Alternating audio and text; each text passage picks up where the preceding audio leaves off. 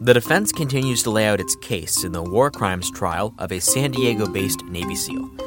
Edward R. Gallagher stands accused of killing a wounded ISIS fighter in Iraq by stabbing him in the neck, as well as shooting at civilians multiple times.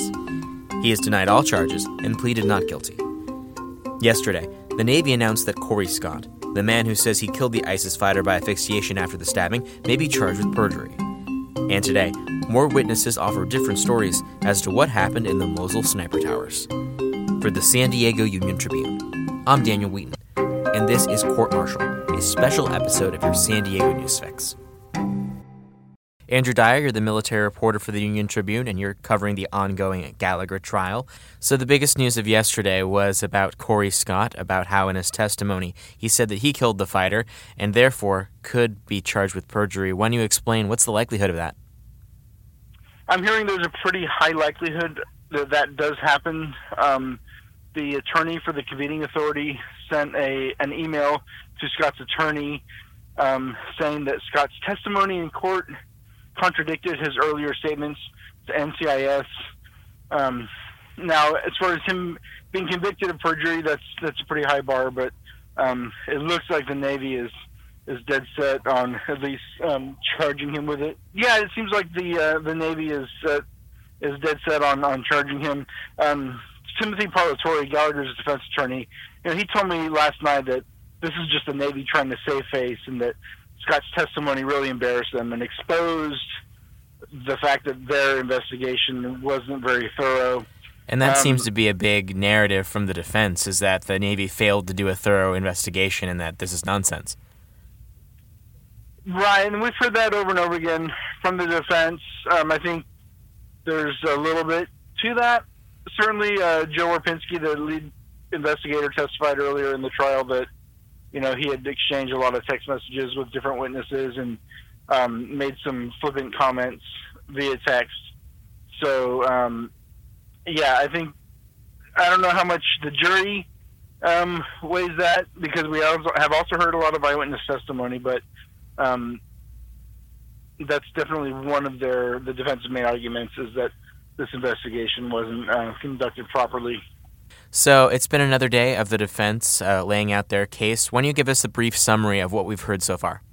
Today we've heard a video deposition from Major General Abbas al-Jabouri. He was the Iraq Emergency Response Division commander whose team brought the injured fighter to the SEALs compound just outside Mosul in May of 2017. He says he was on the scene the whole time and that Gallagher never stabbed the fighter.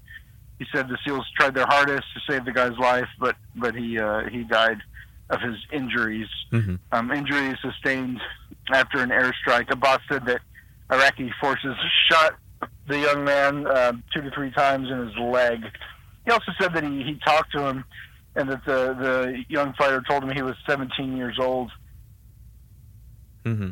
And it seems like all of the defense witnesses are providing kind of alternate stories of similar ones you've heard before. Why don't you kind of explain what you heard about one of the snipers that was in Gallagher's tower, too? Yeah, so yesterday we heard from Petty Officer First Class Joshua Graffam. He spent a lot of time in one of these sniper towers with Chief Gallagher during their deployment. He testified that one day he was serving as Gallagher's spotter, and that he saw 2 men in black, about middle-aged, moving, and I think he said sneaky-peeky tactically between buildings on the other side of the Tigris River from where the SEALs were set up. And he thought they were bad guys, and so did Chief Gallagher, and Gallagher engaged one of them with his sniper rifle and shot one, and they both then kind of got away. At the end of the day,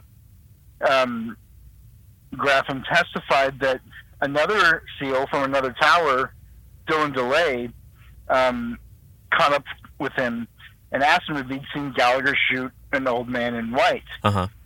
And Graffam said that he had not seen that day. Now this, to me, really stood out because what we've heard over and over again from the Gallagher family and Gallagher's legal team is that these SEALs concocted these stories.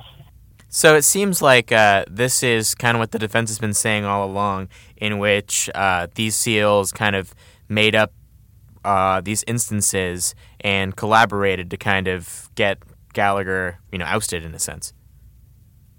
Well, not necessarily, because Grafham also testified that day that he saw the man in black get shot, that Petty Officer First Class Dylan DeLay, who's now out of the Navy, caught up with him and asked him if he'd seen Gallagher shoot an old man in white. And Grafham said he hadn't seen that. But yeah, unlike what we've been hearing, this kind of shows that at least Dylan DeLay contemporaneously was talking about this sniper shooting. We've heard that these guys concocted these stories months later in order to get Chief Gallagher, but according to the defense's own witness, that's not necessarily true. And DeLay was talking about this shooting the day of. Mm-hmm. And now that the defense has been laying out its case, what's the mood of his main attorney? Are they positive, or can you not really get a sense of what's going on?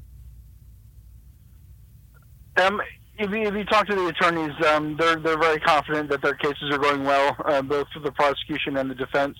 The defense gives us a little bit more than the prosecution is, but what else are they going to say? And do we have a sense about how long the defense is going to continue to lay out its case? Are we more than halfway there, or do you expect it to wrap up by the end of the week? It's difficult to say. The last I've heard, early next week, Monday or Tuesday. All of this is, of course, is subject to change, and I'm trying to stay out of the prediction business when it comes to any part of this case. Certainly the safest thing you could do. All right, Andrew Dyer, I'll let you get back to the courtroom. Thank you so much. Thanks, Daniel. Thanks for listening to the San Diego News Fix. You can support our journalism by signing up for any or all of our print and digital products at uniontrib.com/subscribe. Until next time.